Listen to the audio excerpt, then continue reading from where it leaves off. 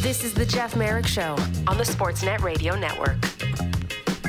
Okay, so really quickly, Matt Marchese, our producer, sending this tweet out, say, Merrick and Frege talking about Sergei Bobrovsky's Hall of Fame candidacy. Perfect question for @AdjustedHockey. That's our buddy Paul Paduti, by the way, who has the very sophisticated way of analyzing who belongs in the Hall of Fame and who doesn't. So Paduti responds, they're in luck, Matt, have touched on it lately, see below, as he's been in the news. His case is growing, but still not there. Even with potential Cup, Smythe, and 2 Vezinas, he's mixed some poor years in with the great, and the Hall of Fame is tough on goaltenders. That's the key phrase for me.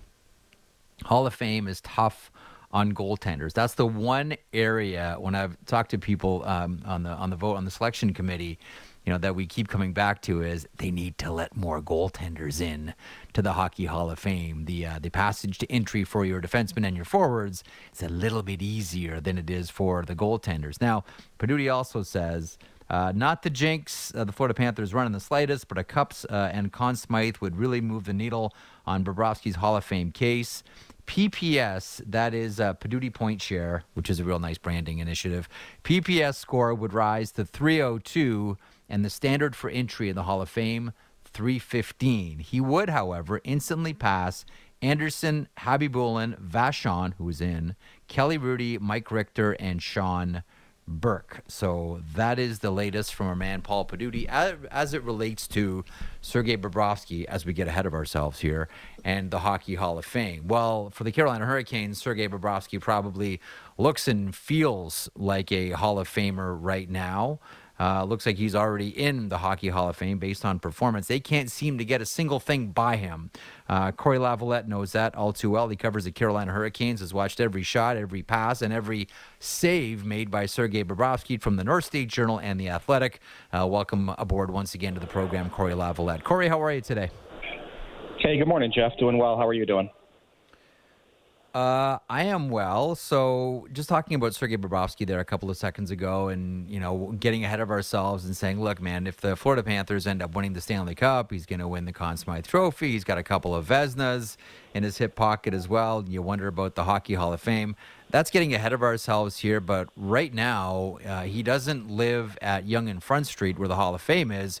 He lives between the ears of every shooter on the Carolina Hurricanes team. What's the conversation right now around Sergei Bobrovsky? Yeah, I mean, everybody on the Hurricanes is giving him credit for what he's done. I mean, you can't really take anything away from him. He's been spectacular. They feel like they've had their chances and maybe just haven't broken through yet. I talked to Brady Shea just a few minutes ago. We talked about he got a shot from the left circle where he scored so many times this year, and he hits the crossbar. And, so even the opportunities where you maybe get one by him, it seems like the actual physical Hall of Fame is parked behind him in his net. And there's something keeping him from letting anything in. So that's been the case so far. What do you think the message is here from Rod Brind'Amour? Elliot and I had a couple of moments before he came on. We're just talking about it. If you're Brind'Amour, you have to be selling this team on, I know it's 3-0, but they're all 1-goal games and it's overtimes and, the margin for error is razor thin here. This isn't as if we're getting blown out every game. Rod Brind'Amour, you cover Rod Brind'Amour. What's the message coming from the coach here? I mean, that's exactly it. He's pretty much said that, you can't change what you're doing right now. It's not like there's some massive adjustment that would change how this series is gone. They're playing the way they want to play. They're getting the opportunities they want to get. And the puck's just not getting past the other goalie. So, I mentioned to Rod that it reminds me a little bit of 2 years ago against Tampa Bay, where they find a way to win in Game 3 in overtime. Jordan Staal scores. And they come back in Game 4, and they get 4 by Andrei Vasilevsky in the first half of the game. And you think, well, you're on your way. You've kind of, got a shot in on the Dragon, and now maybe there's a weak spot. And then Peter Mrazek kind of implodes, and you lose 6-4, and then you're pretty much done for going back for Game 5.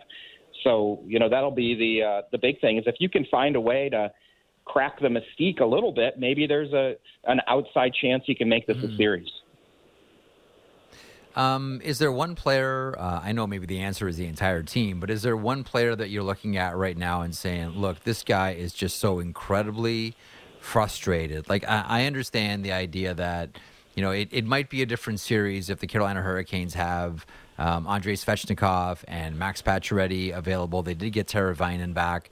But if they have some of their, high-end, elite-level snipers in the lineup, we might be talking about a different scenario at this point. But injuries are, injuries happen, and it's part of the game, and every team goes through them. But is there one player, or are there a couple of players, Corey? Because you know these guys, you're right there, that are really squeezing it right now and really seem frustrated more than anybody else. I'm actually a little surprised at how calm the team as a whole has been. I think everybody's seen the Jesperi Kotkaniemi stick tirade after Game 3. So obviously there's frustration, but they're not really showing it. I talked to Jacob Slavin yesterday and asked him about how is this different than being in the hole 3-0 4 years ago against Boston? And he said the difference is that team was better than us. They were playing better than us. They're better than us. They don't feel like they're being outplayed in this series. Rod Brindamore said as much. He's like, the frustrating part is if you were getting outplayed, you could live with, okay, they were better than us. They don't feel like they're being outplayed. And I think, there's a maturity in this, in their room that understands that, these opportunities don't come often, but they're not doing anything wrong in this series to justify being down 3-0. They were 2 bounces away from coming here and being up 2 games to nothing. So 3-0 is obviously a monster hole, and you're grasping at straws to think you're going to win 4 in a row. But they got to start with 1, and that's it's the obvious cliche thing to say, but you can get a win tonight and go back home. Maybe you can spark something. Mm-hmm. One of the things I think that's that surprised people here, and this is with all due respect to the Florida Panthers blue line, but outside of Radko Gudas, this isn't a terrifying line physically. Aaron Ekblad's a big tough guy, but he's not going to be confused with Radko Gudas. Neither is Brandon Montour, Gustav Forsling, or Josh Mahura, or go down to Mark Stahl. No one's going to be confused with a hulking defenseman. Are you surprised, as anybody else here, that Carolina hasn't been able to get in front of Bobrovsky and essentially take away his eyes? I mean, this is the sort of bailiwick of a hardworking team that Rod Brindamore promotes here, and that's sort of industry standard, is it not? I'm just thinking back to Rod Brindamore's career himself. Is that something that the team has noticed, the team has talked about, you've noticed, your colleagues have noticed? Not being able to take Bobrovsky's eyes away here has been a big problem for the Carolina Hurricanes. Yeah, I feel like they've done a pretty decent job at that. They've cruised through the slot so many times and gotten tips that have gone wide. It's just one of those things, I think, where, sometimes it doesn't go in for you. There's not, Stefan Nason has great hands in front of the net, but there's no Joe Pavelski on this team who's going to redirect everything he gets his stick on right into the corner of the net. So, I haven't really had an issue too much with that aspect of their game. It's just, Sergei Bobrovsky has obviously been unbelievable, and there's more you can do. And, if this is 15 years ago, you're probably maybe taking it to the crease a little harder and seeing if maybe a bump or a oops, I slid into the crease moment shakes things up a bit. And maybe with some desperation today, that's what happens. I don't know. I'm certainly not endorsing running the goalie or anything, but you got to try something to get this guy off his game. And, the Hurricanes don't have a lot of snarl. There's no doubt about that. But, there's things you can do around the net to try to distract the goalie. It's so true. I don't think anyone is advocating or encouraging players to take, Bob Probert style runs at goaltenders behind the net. But, players have been known to get a little bit light around the crease. And, not be as sturdy. There's something about gravity in the blue paint for offensive players. They just go down easier than they do in the other parts of the ice. It's really a baffling concept, Corey. I'd never been able to figure out how big, strong players go down so easily around the blue ice. But nonetheless, they're like, you know what I'm getting at? Like, players can, be sort of lighter on their skates around a goaltender and do things, I guess, as we like to say, accidentally on purpose. And I'm with you. I'm quite surprised that we haven't seen that yet out of Carolina. Yeah, and I mean, like I said, that's not really their game. It's never been their game, but desperate times call for desperate measures, and I think they have to do something to try to get into the psyche of Sergei Bobrovsky and just kind of maybe set a little seed of doubt somewhere that, hey, this isn't your series to win by yourself. If the Carolina Hurricanes lose tonight and get swept by the Florida Panthers, first of all, man, we're looking at a long break here, and see what Vegas does with Dallas. But we're looking at a long break without hockey here until the Stanley Cup Final gets underway.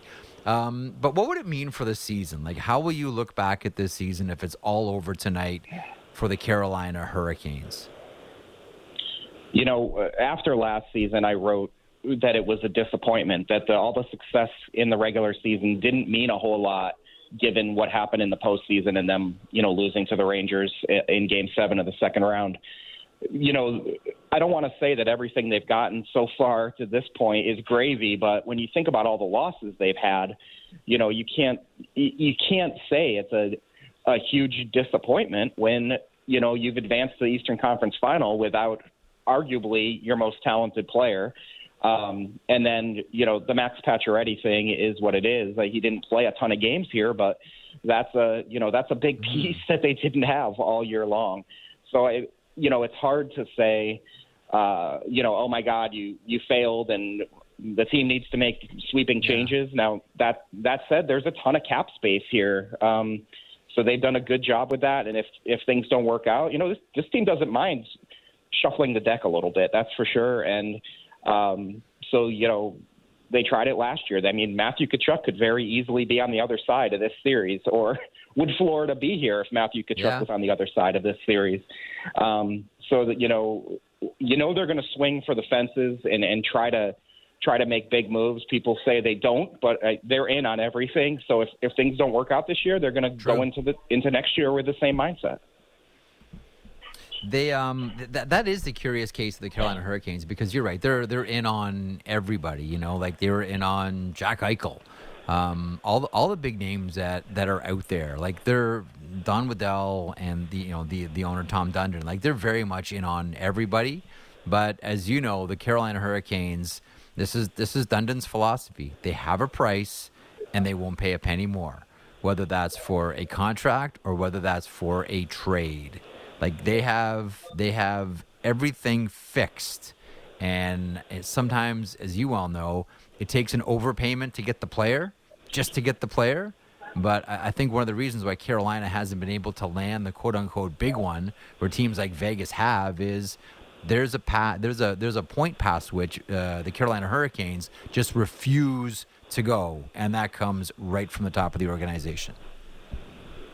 Yeah, I mean, I totally agree with you. Their mindset is they don't want to be a team that is in Chicago's situation.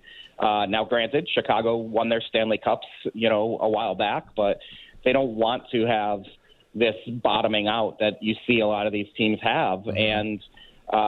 And you mentioned Tom Dundon. Tom Dundon sees the postseason as a bit of a crapshoot. There's you can build your team for the regular season, and that's the important thing, is getting into the playoffs. And then after that, look at Florida. Florida's got in and has a goalie who's playing out of his mind, and here they are. So, and we shouldn't discount what Frederik Andersen has done either. If this is a 2-1 series right now, either way, we're probably talking just as much about Frederik Andersen as we are Sergei Bobrovsky. So, I mean, it's hard to get those guys for sure. But, like you said, they're in on everything. And it'll be an interesting offseason because there are, some names that are come off the ledger, but there's also a ton of cap space. Interesting times, as always. Well, we'll watch this one. I know there's a lot of nervous anticipation around a lot of the Carolina Hurricanes and certainly their fans. We'll be tuned in tonight to watch this one, Game 4, Carolina Hurricanes and the Florida Panthers. Could we see handshakes? If not, we're going back to Raleigh. Corey, as always, thanks so much for stopping by, pal. Really appreciate it. Anytime, Jeff. I'm going back to Raleigh either way, so... That's called home, Corey. That's called home. The great Corey Lavalette from North State Journal and The Athletic as well. Thanks to Corey for stopping by as often as he does. He's one of my favorites, as I'm sure you could tell. A couple of things here before we get going to the top of the hour break. Maddie, if you're not cutting audio right now, so some news from Dallas Stars camp. Peter DeBoer saying that Jake Ottinger will indeed play Game 4 against the Vegas Golden Knights. Also, I'm not sure if we have the audio yet. Jamie Benn has just spoken to the media. Last night, Jamie Benn did not, as we talked about as well earlier. But Jamie Benn has now started talking to the media. Maddie, do we have any clips of Jamie Benn? We do not, because we're waiting on the Stars website. They're just we're waiting to turn some stuff over. But I have the quote if you want it. Okay. Yeah, so right. Here it is. I mean, Jamie Hirsch just tweeted this out as well from NHL Network. So Jamie Benn spoke to the media. Oh, boy. Said he wished he would have fallen on Stone and used... said he wished he wouldn't have just... I can't speak today. Okay, folks, this morning I bought a new tongue, and I'm just breaking it in here on the show. Said he wished he wouldn't have fallen on Stone, and he used his stick, quote, as a landing point. Yikes. From now on, I hope everyone, when they cross-check someone, they say, I wish I wouldn't have used my stick as an impact point. So basically, Jamie Benn and the Stars did not want him to speak last night because they wanted to come up with, how is the best way for you to say you cross-check the guy in the face while falling on him? Oh, I got it. Don't use his face as a landing point. It's not a cross-check. It's a landing point. Kellyanne Conway, alternative facts. Landing points. There's an additional quote if you want it, Jeff. Yeah, what's the other one? So this one from our pal Wish, because they asked Jamie Benn about if they'll use that defense when talking to player safety. He says, we'll probably go through the whole play starting from our end, and I'll try and tell them how I was feeling and what was going on in that situation. Wow. How I was feeling. So I was angry. That's why I did it. Well, this is an opening case. He was angry, George. We can't do anything. This is unbelievable. Oh, jeez. The hearing will happen later on today. I don't know that that's done any good for Jamie Benn. Landing point. Just cross-check. Just played hockey for how long? Just cross-check. How I was feeling, you're angry. I was angry and I cross-checked him. It's not a defense, it's an explanation. I got angry. I hit him with my stick when he was on the ice. Hearing later on today. Greg Wyshynski coming up in hour 2. Craig Conroy, general manager of the Calgary Flames. Keep it here. Merrick Show continues across the Sportsnet Radio Network.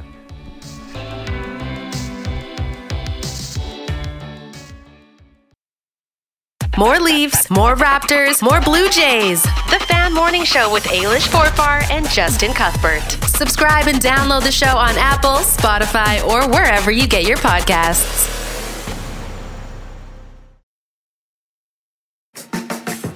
This is the Jeff Merrick Show on the Sportsnet Radio Network.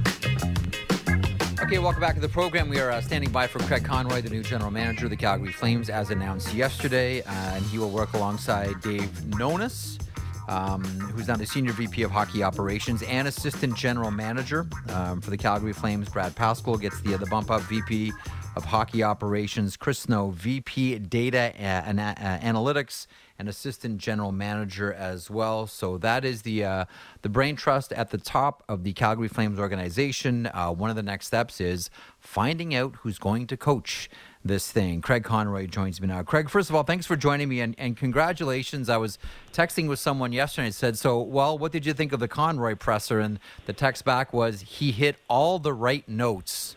Did you feel like you hit all the right notes yesterday? I'll be honest, I was a little nervous going in. I hope so. That's always, you want to come away and have someone else give you that feedback. Okay, we liked it. Or, sometimes they say, well, we didn't like this or we like that. But, I thought it went well.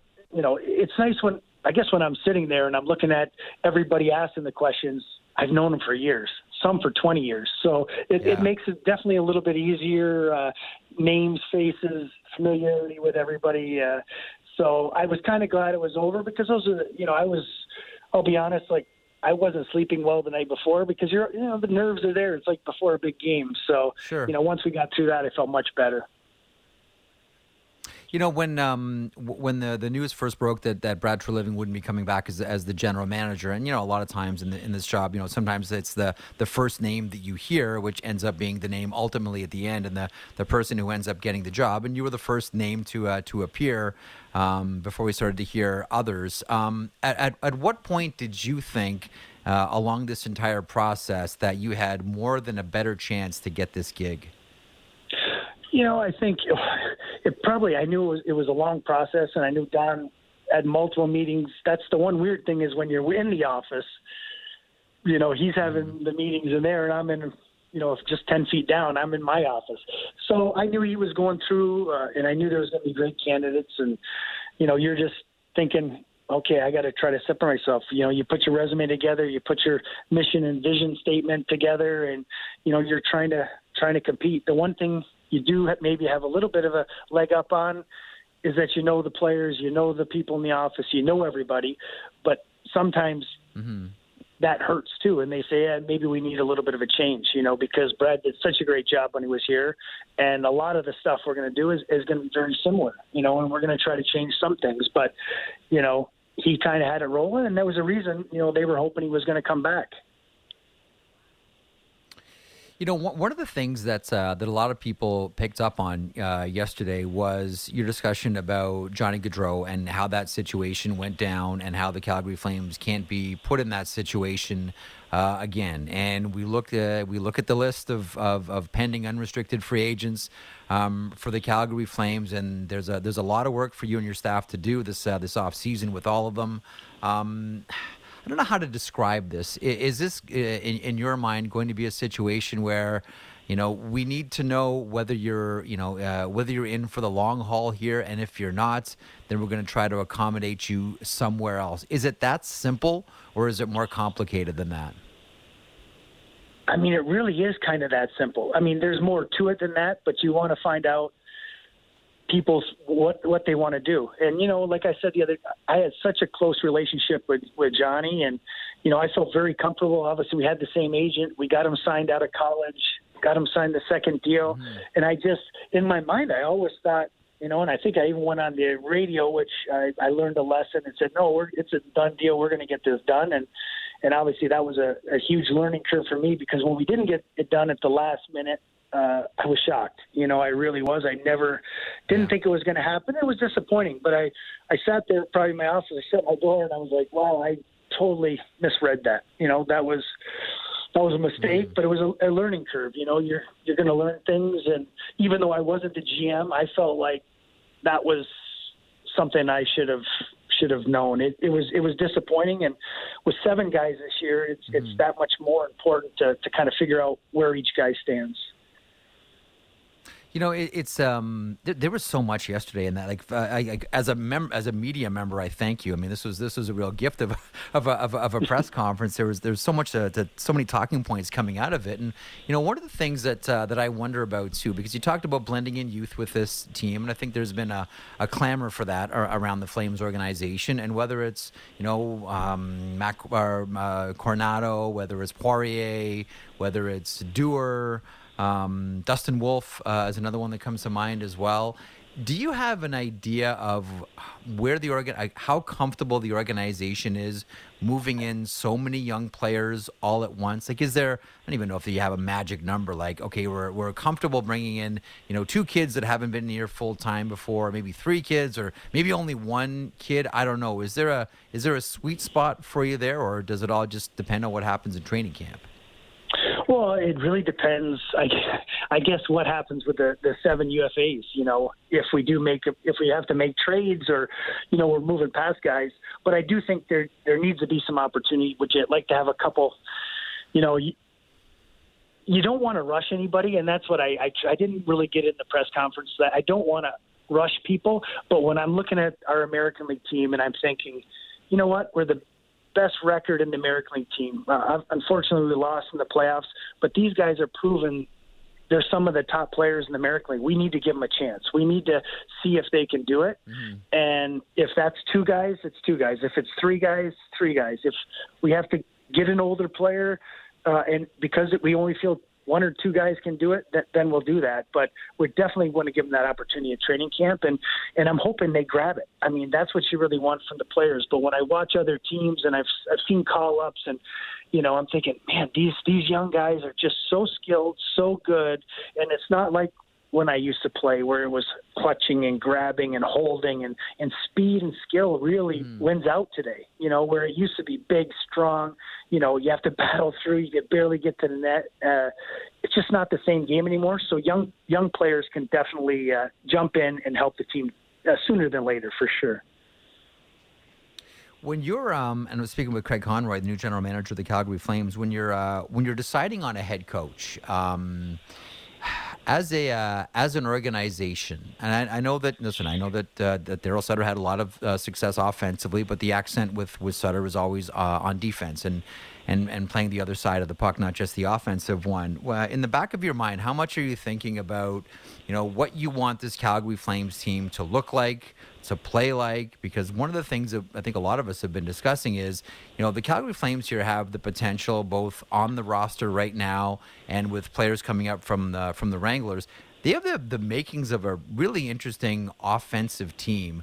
When you're deciding on a head coach, is that in the back of your mind? Who's going to coach this thing with more of a offensive accent, or are you just thinking, I just need to get a coach in here that can relate to our players?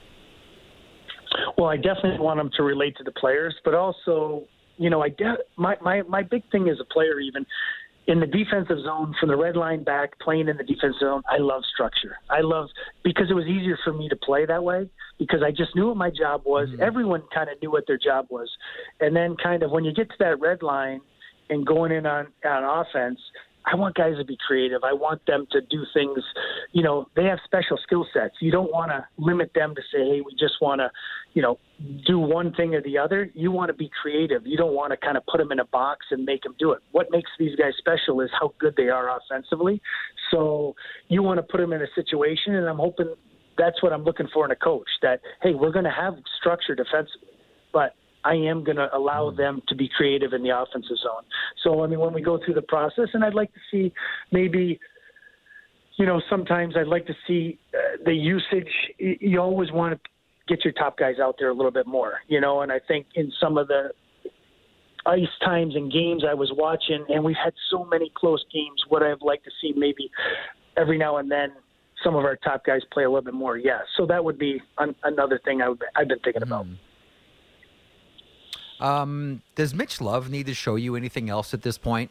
I mean, he's AHL Coach of the Year a couple times, and I know it's disappointing in the playoffs against a really good Coachella team. But does Mitch Love need to show you anything else, or is his resume already out in front of you?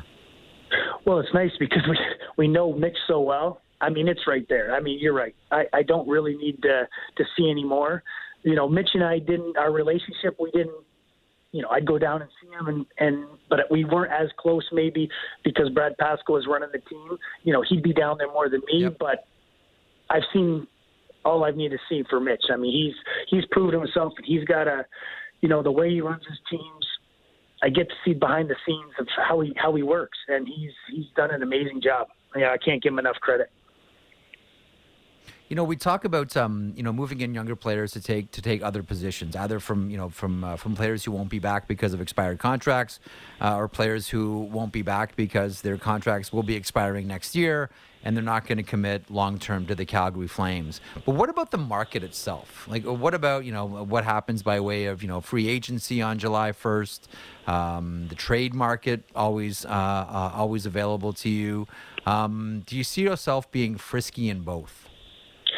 Well, I guess what I haven't really been able to do is kind of reach out, and I've gotten texts from GMs and talked to people, but we've had our amateur scouting meetings here.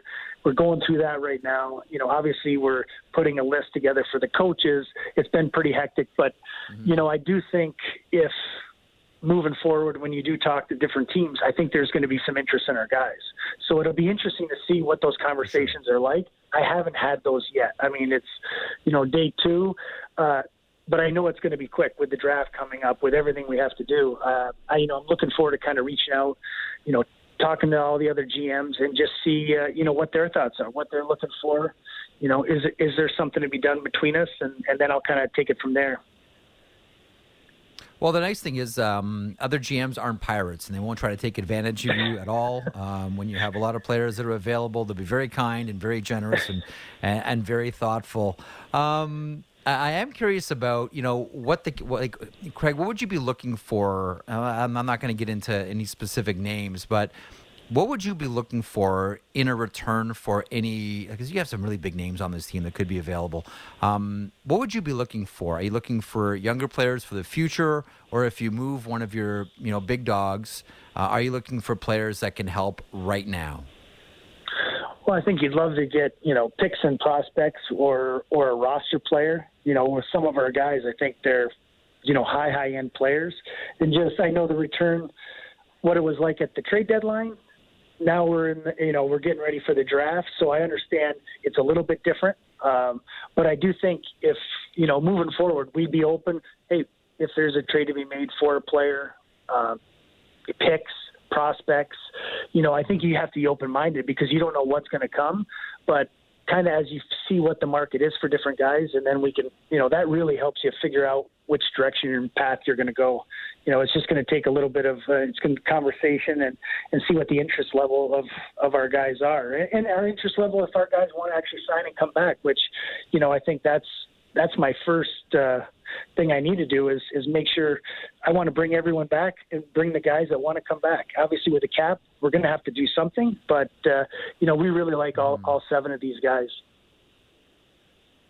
I think a lot of us who have seen Dustin Wolf play, say to ourselves, this guy's ready for the NHL. And there's the expectation that maybe as soon as next season, this guy's going to be playing in the NHL. There is the Markstrom issue, the Vladar issue as well. How do you see the goaltending playing itself out? That's probably the, biggest challenge we have because it's a great thing, though. We have 3 very good goalies, and the one thing is we definitely want to get Wolfie up playing games, and he's earned it. He's proven himself at the American League 2 years in a row, MVP of the league this year. It's amazing what he's done, and all we've ever asked is our players, hey, put us in a situation where we have to make tough decisions, and Dustin took that to another level. But he doesn't need waivers. It leaves us some room to maneuver for sure, but you're right. He definitely has proven he's worthy of NHL games. Somewhere down the road, should we expect to see Jarome Iginla with the Calgary Flames again? Well, Jarome is, Jarome and I have always talked about it. Like I said in the press conference yesterday, the passion, what he brings, being who he is in Calgary, Lanny and him, probably those are the 2, the face of the franchise. So, I know he's got a busy year this year, but I would love to have Jerome be a part of this with me. And I think, I got to reach out to him and find out exactly what he's feeling. But, from my side, absolutely. Let me close on this one. One question for you. I know you're real busy. Let me ask you about Brad Treliving. He's either he already has or he will be interviewing with Toronto for Maple Leafs fans or wherever Brad ends up. What is the next team getting in Brad Treliving? Like, what did he teach you? What did you learn from Brad? What do you think people should know about him, having worked so closely with him for the years that you did? The first thing, Brad's a great boss. I mean, he treats you like one of the family, and that's what he really installs kind of in the office down here. Everybody's included, everybody's a part of it. He's just one of those guys you want to be around, and he's a worker. I mean, he has his pulse on everything that was going on in the league. If I walked by his office, shocked if he wasn't on his phone. So he definitely is involved and knows what's going on, and he's got a passion for this. I mean, that's what I said. I know when he left, I knew he said he was going to take a break, but that's not Brad. I mean, he's not going to take a break. He just loves it. He loves to be in the action. He loves everything that this job kind of has, and and that's what I've seen. Just to be able to, he goes, you got to make a lot of calls, Craig. He's kind of walked me through how he's done things, and obviously you're taking the good things that you're like, whoa, those are really, that makes sense, and then you want to put your own little spin on it. But he was, they're going to get a passionate, hardworking person that's going to do everything they can to try to win. Whatever team he ends up with is going to be lucky to have him. Yeah, that's the rep as we all know it. Yeah. I mean, everyone spends a lot of time on their phone, but man, Brad Treliving spends a lot of time on his phone, getting the pulse of the league. Some classy words, Craig. Thanks, as always, for stopping by. Congratulations on the gig. Some big decisions on the horizon. I know you're going to have some difficult ones to make as well, but I'm sure you're going to have a lot of fun with this team as well. Thanks so much for making time today. Much appreciated. Thanks, Jeff. Thanks for having me. Appreciate it. Craig Conroy is the general manager of the Calgary Flames, and man, he does have a lot of big decisions on the horizon for players that won't be returning, won't be offered new contracts, and there are more than a few for players who are on expiring deals, i.e. one more. And so we look at Lindholm, and we look at Backlund, and we look at Hanifin, and we look at Toffoli. Like, there's a lot of players on this team that they're going to need and have to that they're going to have to make decisions on here. And I think one of the big ones is the net minding situation. Dustin Wolf is ready to play in the NHL. Anyone who's watched him knows that Dustin Wolf, there are no more questions or answers in the American League for Dustin Wolf. This guy is an NHL goaltender. The problem is Jacob Markstrom, Dan Vladar are there. Is that going to be one of the whoppers that we see this summer coming out of the Calgary Flames organization? And then who is the coach? And I mentioned Mitch Love, but he won't be the only one under consideration. I think Andrew Burnett's going to get a lot of consideration there for what he was able to do with Jonathan Huberdeau and the Florida Panthers.